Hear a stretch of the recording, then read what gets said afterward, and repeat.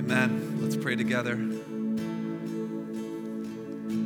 Our Heavenly Father, we stand in awe of the amazing gift of your Son, Jesus Christ. We praise you and thank you for your incredible love towards us. And Lord, we pray right now by the power of your Holy Spirit that you would meet with us, Lord, that you would speak to us by the power of your word.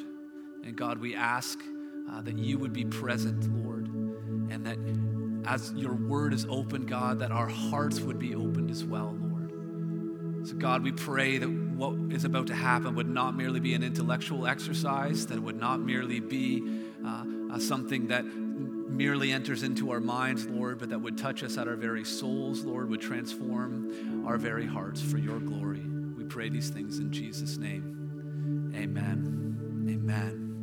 Well, please be seated. Open up your Bibles to John chapter 7. John chapter 7. Just a quick public service announcement before we get going about our cafe. So we were having this spring sale at our cafe, and our cafe was lit last week, okay? It was bumping, okay? So you all like cheap coffee and hot chocolate. We understand that. But just a couple of things about our desire for the cafe after the service and our intention for the cafe, during the service as well. So during the service, there's a couple of families in our church, a number of families that have little infants, and they're kind of making their way back and forth to the nursery, and they want to try to catch the sermon, and the sermon video is not coming through our TVs yet, but the sermon audio is. And so during the services, we really want that cafe to be a quiet place so that people who are cuddling babies are able to listen to the sermon. Everyone clear on that? Okay. Also, the cafe is a place where you are welcome to bring your children, but please supervise your children. In fact, can we just say that about the whole church? We find kids in the gym, kids in the elevator, kids on the stairwells. If we could just be more intentional and proactive, especially with all the people that are going to be coming this Easter and moving forward, if we could be a little bit more proactive in our parenting, I think that would be beneficial to our broader church family. So you can go ahead, open up your Bibles to John chapter 7. Our ushers are coming up and down the aisle right now as we get ready for Easter weekend, and particularly get ready for our Good Friday service coming up in just a few days. I think John 7 is really a wonderful passage for us to be looking at and studying together. The attempt or the desire on behalf of the Jewish leaders to try to kill Jesus comes up several times in John chapter 7. We were first introduced to the idea in John chapter 5 when Jesus healed the man who had been lame for 38 years and then called himself equal with the Father.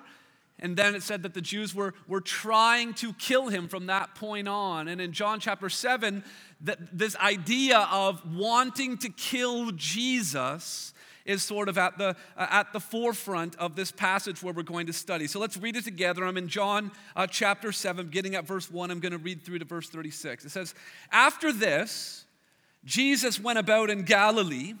He would not go about in Judea because the Jews were seeking to kill him. Now, the Jews' feast of booths was at hand. So his brothers said to him, 'Leave here and go to Judea, and your disciples also may see the works you are doing. For no one works in secret if he seeks to be known openly. If you do these things, show yourself to the world, for not even his brothers believed in him.' Jesus said to them, 'My time has not yet come, but your time is always here. The world cannot hate you, but it hates me because I testify about it that its works are evil. You go up to the feast. I'm not going up to this feast, for my time has not yet fully come.' After saying this, he remained in Galilee. But after his brothers had gone up to the feast, then he also went up, not publicly, but in private. The Jews were looking for him at the feast, saying, 'Where is he?' And there was much muttering about him among the people. While some said, 'He is a good man,' others said, 'No, he's leading the people astray.' Yet for fear of the Jews, no one spoke openly of him. About the middle of the feast, Jesus went up into the temple and began teaching. The Jews therefore marveled, saying, 'How is it that this man has learning when he has never studied?' So Jesus answered them, my teaching is not mine, but his who sent me. If anyone's will is to do God's will, he will know whether the teaching is from God or whether I am speaking on my own authority. The one who speaks on his own authority seeks his own glory, but the one who seeks the glory of him who sent him is true, and in him there is no falsehood. Has not Moses given you the law? Yet none of you keeps the law. Why do you seek to kill me? The crowds answered, do you have a demon? Who's seeking to kill you? Jesus answered them, I did one work, and you all marvel at you. Moses gave you circumcision, not that it is from Moses, but from the fathers, and you circumcise a man on the Sabbath. If on the Sabbath a man receives circumcision so that the law of Moses may not be broken, are you angry with me because on the Sabbath I made this man's whole body well? Do not judge by appearances, but judge with right judgment. Some of the people of Jerusalem therefore said, is not this the man whom they seek to kill? And here he is, speaking openly, and they say nothing to him. Can it be that the authorities really know that this is the Christ? But we know where this man comes from, and when the Christ appears, no one will know where he comes from. So Jesus proclaims as he taught in the temple, you know me and you know where I come from, but I have not come of my own accord. He who sent me is true, and him you do not know. I know him, for I come from him, and he sent me. So they were seeking to arrest him, but no one laid a hand on him because his hour had not yet come. Yet many of the people believed in him. They said, when the Christ appears, will he do more signs than this man has done?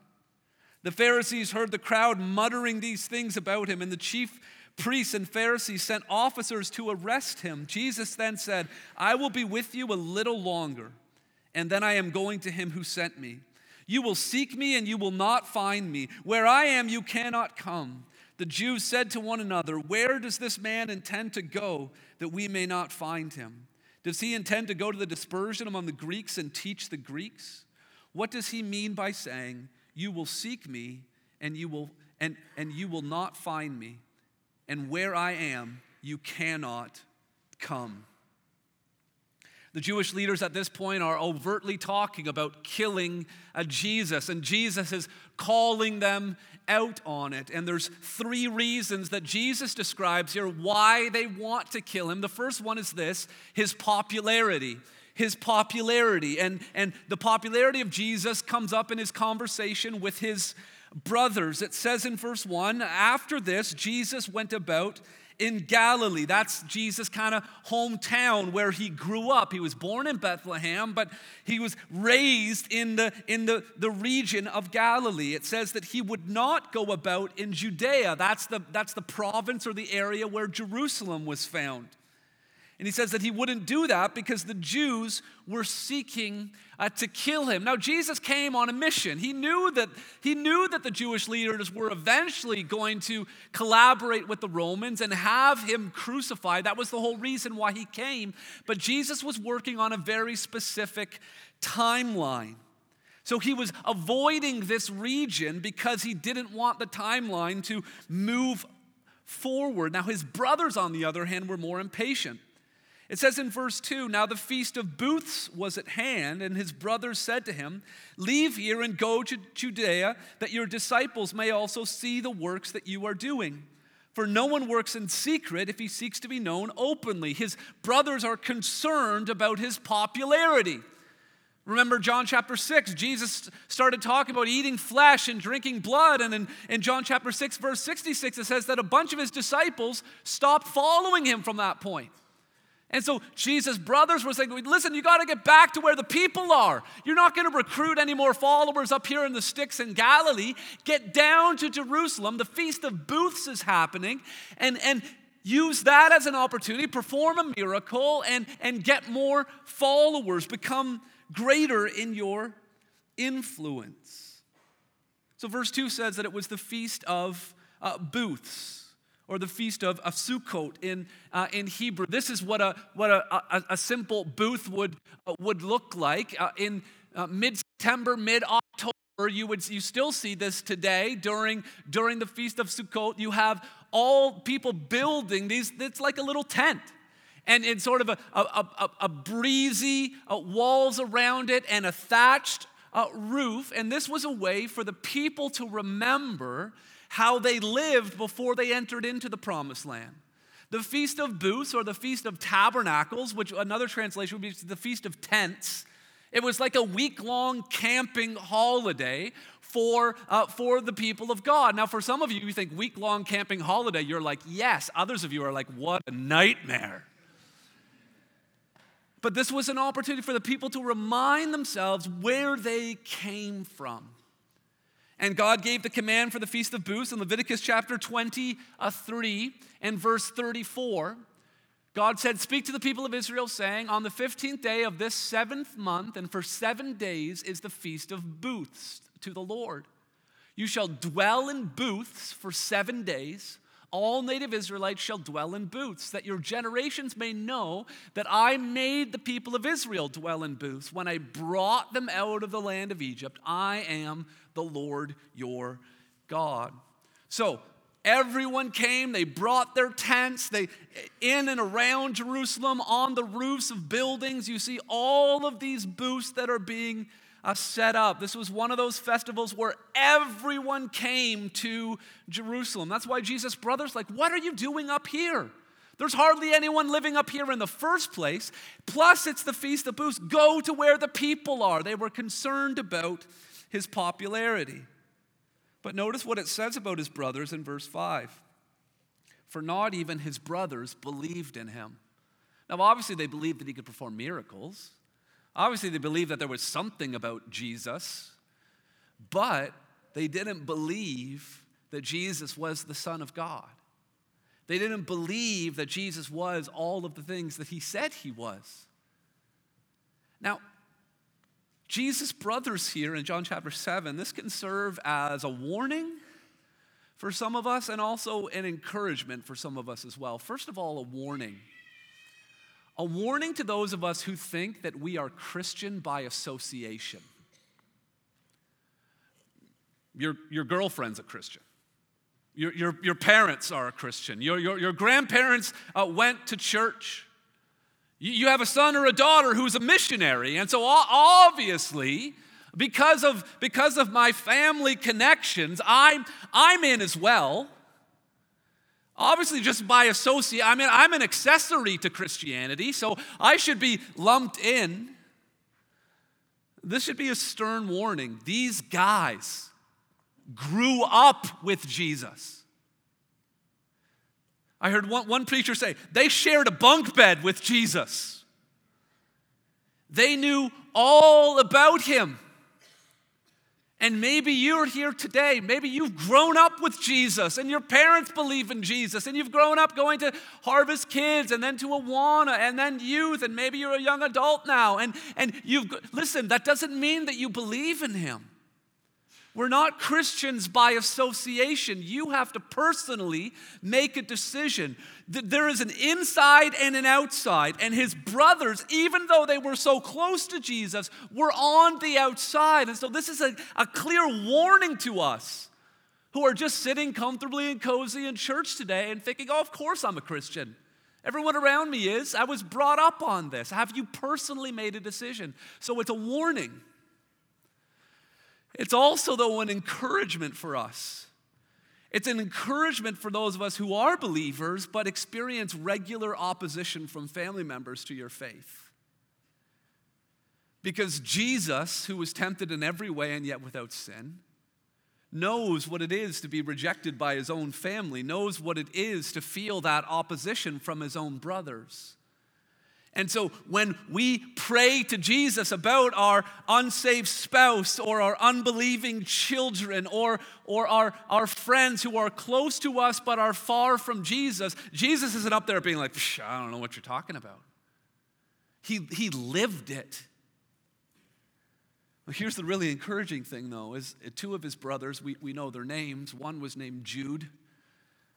He wrote the book of Jude. He eventually became a follower of Jesus, even though he didn't believe here. And then James in the book of Acts is a major leader in the church at Jerusalem and also wrote the book of James. And so it's a warning, but it's also an encouragement to keep praying, to keep witnessing, to keep loving, to keep being faithful. Because at least two of his brothers, even though they're described as not believing here, eventually did come to believe in him. Verse 6, Jesus said to them, "My time's not yet come, but your time is always here." Again, Jesus, the plan with his Father Jesus was to be the sacrificial lamb, to be crucified on the Passover. His brothers want him to go to Jerusalem and make a public appearance at the Feast of Booths. That's 6 months ahead of schedule. And yeah, at the Feast of Passover, Jesus will make a public appearance. He'll come riding in on the colt, and people will be waving palm branches. That's what we celebrate today. Today is Palm Sunday. And they'll say, "Hosanna, blessed is he who comes in the name of the Lord." His brothers wanted him to be doing that right now. And Jesus says, "My hour has not yet come." The same thing he said to his mother in John 2, he says to his brothers here in John 7. "My hour hasn't come." He says, "Your hour, you can do whatever you want. But I'm living on a strict timeline here. I've only got 33 years here on earth. And I've got to get this right." Then in verse 7, he says, "The world cannot hate you," speaking to his brothers, "because they're of the world."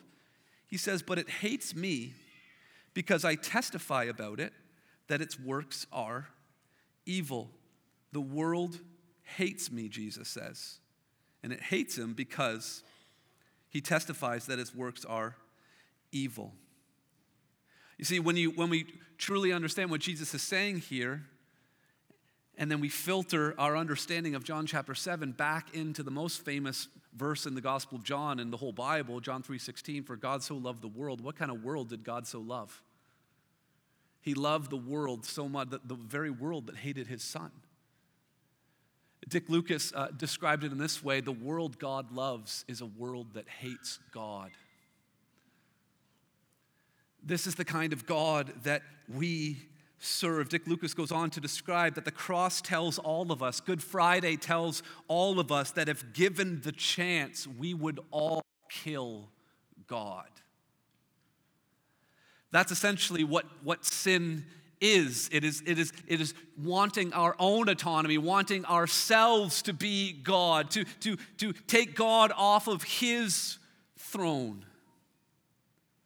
The world that God loves is the world that hates God.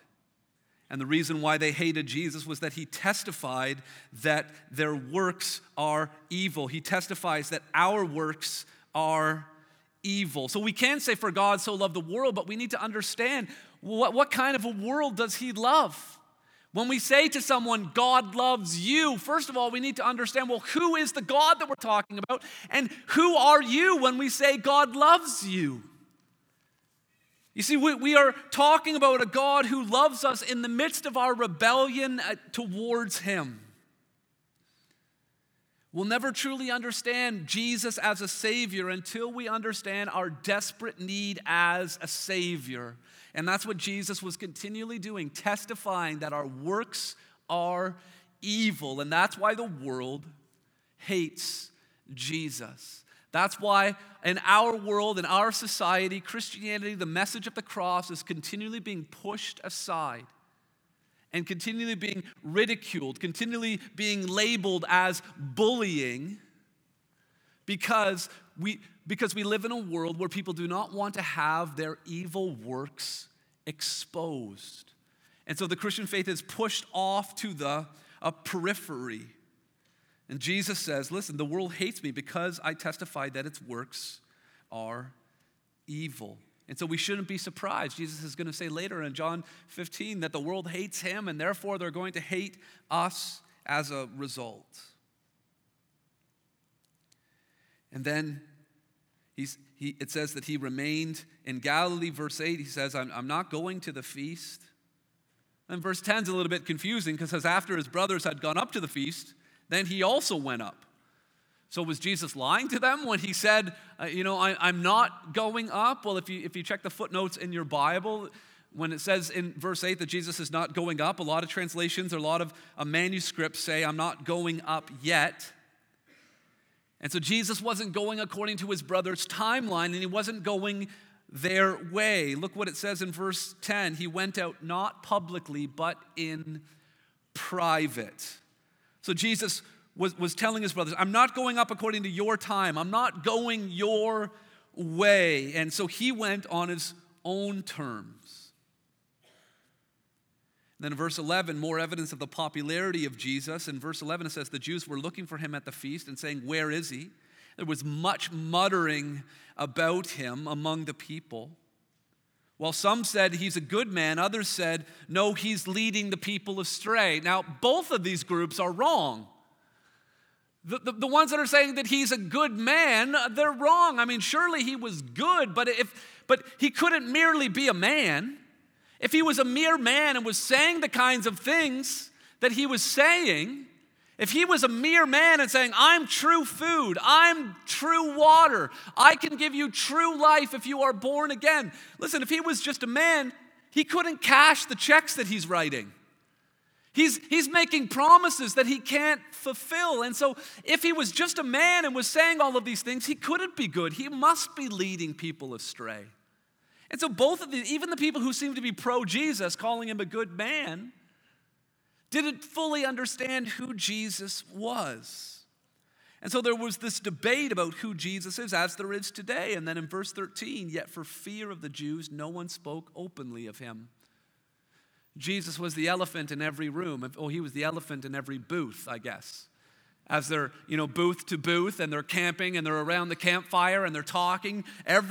Jesus was on the tip of their tongue, but no one wanted to bring it up because of fear of what other people might say. Does that sound familiar? Wanting to talk about Jesus, wanting to have a religious conversation, but it's just so taboo in our world today. Then in verse 14, about the middle of the feast, Jesus went up into the temple and began teaching. And they marveled, how is it that this man has learning, yet he's never studied? He didn't go to university. He's got no diplomas, no credentials, no qualifications.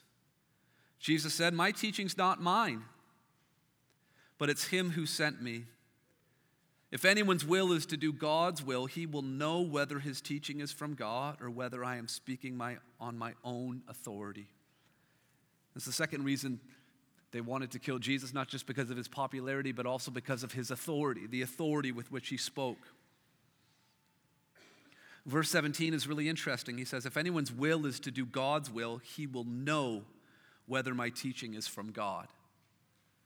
The way to truly understand Scripture, the way to truly understand Jesus' teaching is to be prepared to obey it, to be ready to do the will of God. Word. The answer is not Bible college. The answer is not a course. The answer is not taking a class or a seminar or YouTube or whatever it may be. All of those things are helpful. I'm not against any of those things. But if you want to truly understand in your ability to know the Word of God, you must be willing to follow the Word of God. Jesus says, if anyone's will is to do God's will, he will know whether this teaching is from God or whether I am speaking of my own authority. To truly know what God's word is saying depends on our willingness to obey it. And Jesus calls them out on it, saying, listen, I'm telling you the truth, but you don't want to obey. You don't want to believe, even though I keep telling you that you must. Verse 18, still talking about authority, he says, the one who speaks on his own authority seeks his own glory. But the one who seeks the glory of him who sent him is true, and in him there is no falsehood. Jesus gives us a clear rubric or a clear means of evaluating whether or not you're listening to a false teacher or not.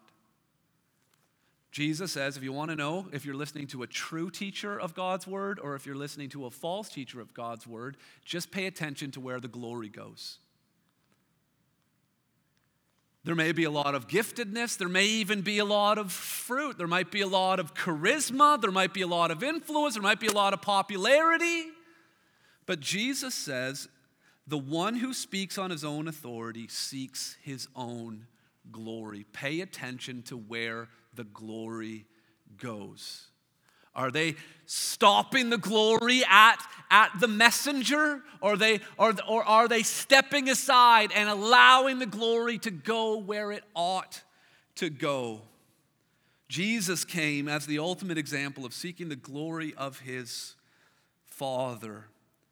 He says at the end of verse 18, in him, talking about himself, there is no falsehood. Again, if he were just a man, he's claiming that he's never lied. There's no falsehood. I mean, what person could make that kind of a claim? He's not just a good man. Verse 19, has not Moses given you the law, yet none of you keeps the law? Again, he's talking to these people who are so devoted religiously. They've got their booth all set up. They're following God's command. They've got the book of Leviticus opened up, making sure that they follow every single part of the law. And then Jesus says, you know what? None of you keep the law.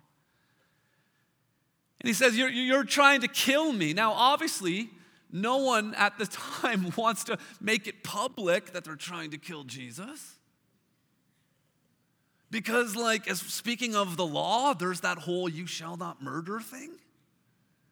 And so they're trying to come up with a way to murder Jesus without anyone knowing that it was actually murder. So Jesus calls them out and he says, none of you keep the law. Why do you see that? And this is their cover up, verse 20. The crowd, you have a demon. Well, that escalated quickly. And they accuse him of having a demon. And then they said, who is seeking to kill you? They're the ones that are seeking to kill him. He's just calling them on it. And then referring back to what he did in John 5, Jesus says, I did one work and you all marvel at it. Remember, John chapter 5, that was when he healed the man who had been sick for 38 years at the pool. And then in John 5:18, it says, from then on, they were seeking to kill him. And then he uses this illustration. He says, Moses gave you circumcision, not that it's from Moses, but from the fathers, because it started with Abraham. And you circumcise a man on the Sabbath. If on the Sabbath a man receives circumcision so that the law of Moses may not be broken, are you angry with me because on the Sabbath I made this man's whole body well? Let me show you what Jesus is. He's talking about these two commands. So in Exodus 20, we have the command about the Sabbath. The seventh day is a Sabbath to the Lord your God. On it you shall not do any work. That's one of God's rules. That's his law. But also there's another law, Leviticus chapter 12. On the 8th day, the flesh of his foreskin shall be circumcised. If a little baby boy is born 8 days later, exactly, 1 week on his 1 week birthday, he's supposed to be circumcised. Now, circumcision is a work.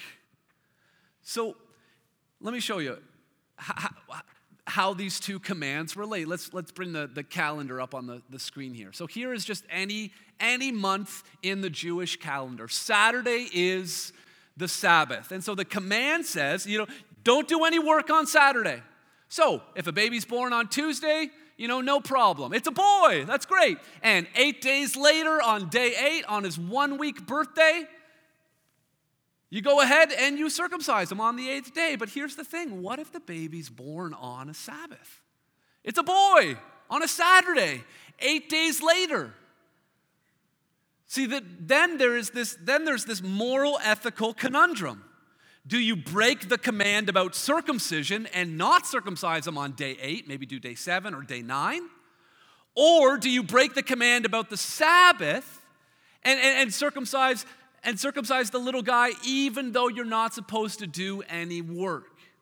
And Jesus says, listen, you're all Sabbath breakers because babies born on the Sabbath always get circumcised on the next Sabbath. You all break the law. And he says, if you break the Sabbath over a tiny little piece of an infant's foreskin, why are you making such a big deal of this man who had been lame for 38 years?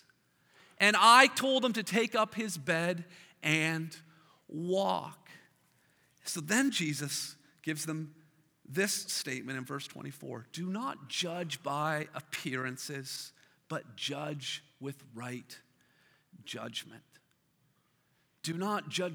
The Pharisees saw that man walking with his mat, had no idea the context, had no idea what he had been through the last 38 years, had no idea about the miracle that had been performed in his life, and they immediately judged him on this minor little detail of the law. And we need to be so careful as Christians not to judge by appearances, not to look at the way a certain person may be dressed or the way that they might talk or be a little bit different from us.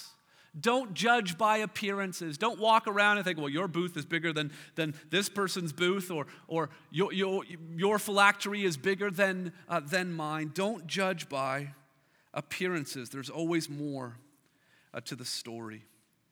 So they wanted to kill Jesus because of his authority. And then lastly, they wanted to kill Jesus because of his identity. His identity. Verse 25. Some of the people of Jerusalem therefore said, "Is not this the man whom they seek to kill?" See, the rumors were spreading that the plan was to have Jesus crucified. And he says, and here he is, speaking openly, and they say nothing to him. Can it be that the authorities really know that this is the Christ? Then in verse 27 it says, "But we know where this man comes from. And when the Christ appears, no one will know where he comes from." So they were saying, well, we know his hometown. We know where he grew up. We know where he came from. And then they say, but when the Christ comes, no one will know where he comes from. Does anyone know the Old Testament prophecy about when the Christ comes, no one will know where he comes from? And any guesses? Isaiah or Jeremiah? Well, you can guess all you want. There is no Old Testament prophecy that no one will know where the Christ has come from. And this was something that was added to the Bible afterwards. And so the people were evaluating who the Christ was based on something that wasn't even in the Bible, which is so often something that we can do as well, can't we? We can insert things into the Bible that actually aren't there. But they say, we know where he has come from. Jesus proclaimed, verse 28, when he taught in the temple, "You know me and you know where I come from, but I have not come of my own accord. He who sent me is true, and him you do not know." I mean, that would have been a dagger in the heart of all of those Pharisees and those religious people. He told them that they didn't know God. They didn't have a relationship with him. All of the religion and the rituals and the rules had completely reversed their relationship with God. They didn't even know him. They were judging by outward appearances. What God cares about the heart. And Jesus stating his identity in verse 29, "I know him. I come from him, and he sent me." So they were seeking to arrest him, but no one laid a hand on him because his hour had not yet come. Now, I'm not sure what this looked like.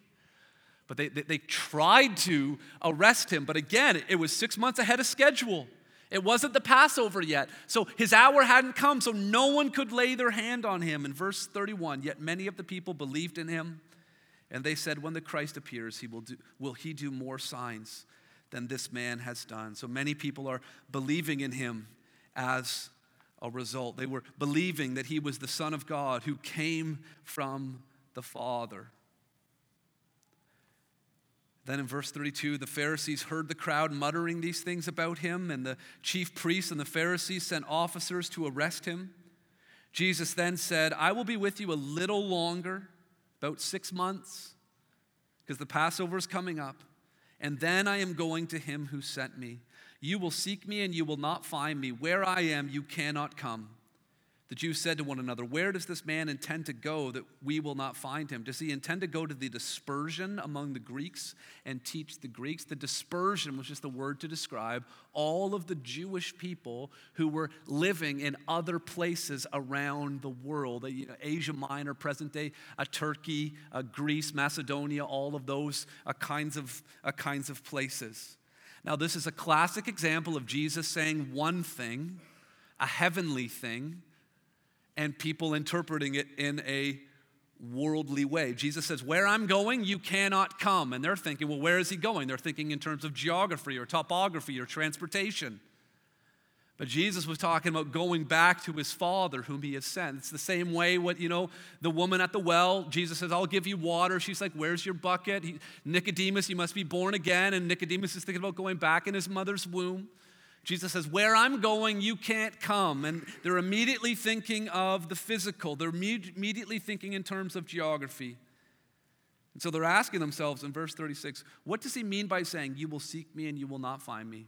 And where I am, you cannot come. Jesus was going to his Father, and he's telling these religious leaders that they can't come. Why can't they come? They couldn't come because they didn't believe.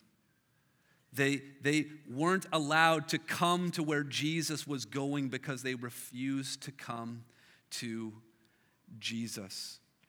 Jesus says, you can't come with me because you won't come to me.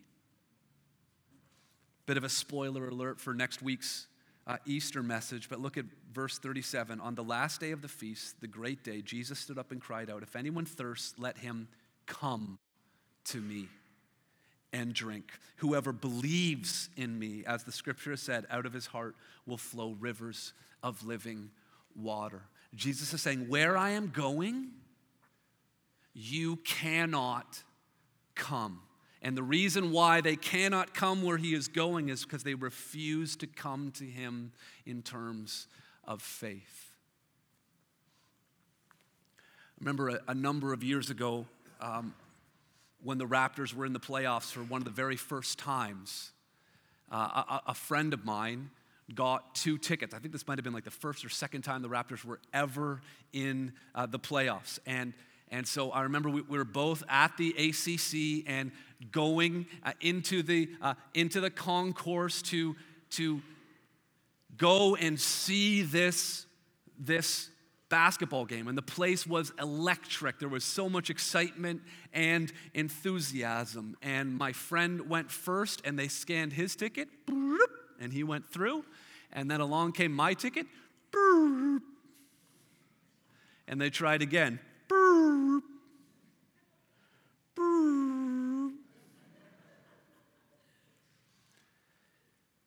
And we still don't know what went wrong, but I didn't get in. I didn't have the right ticket. My friend was going, he was a good friend. He actually came out. Unbelievable. He didn't go to the game. We went to Boston Pizza or something like that and watched it together. I don't know if I would have done it if it was backwards, but anyway. Listen, I didn't have the right ticket. I was not allowed to go in. I was right at the edge. And listen, loved ones, how do we get? It's by believing. Jesus says, you cannot come where I'm going unless you come to me. And you come to me through faith. Don't be like Jesus' brothers and think that just because you're close by, that you are somehow in. Make sure that you have the right ticket and place your faith in Jesus Christ for the forgiveness of your sins. Let's bow our heads together.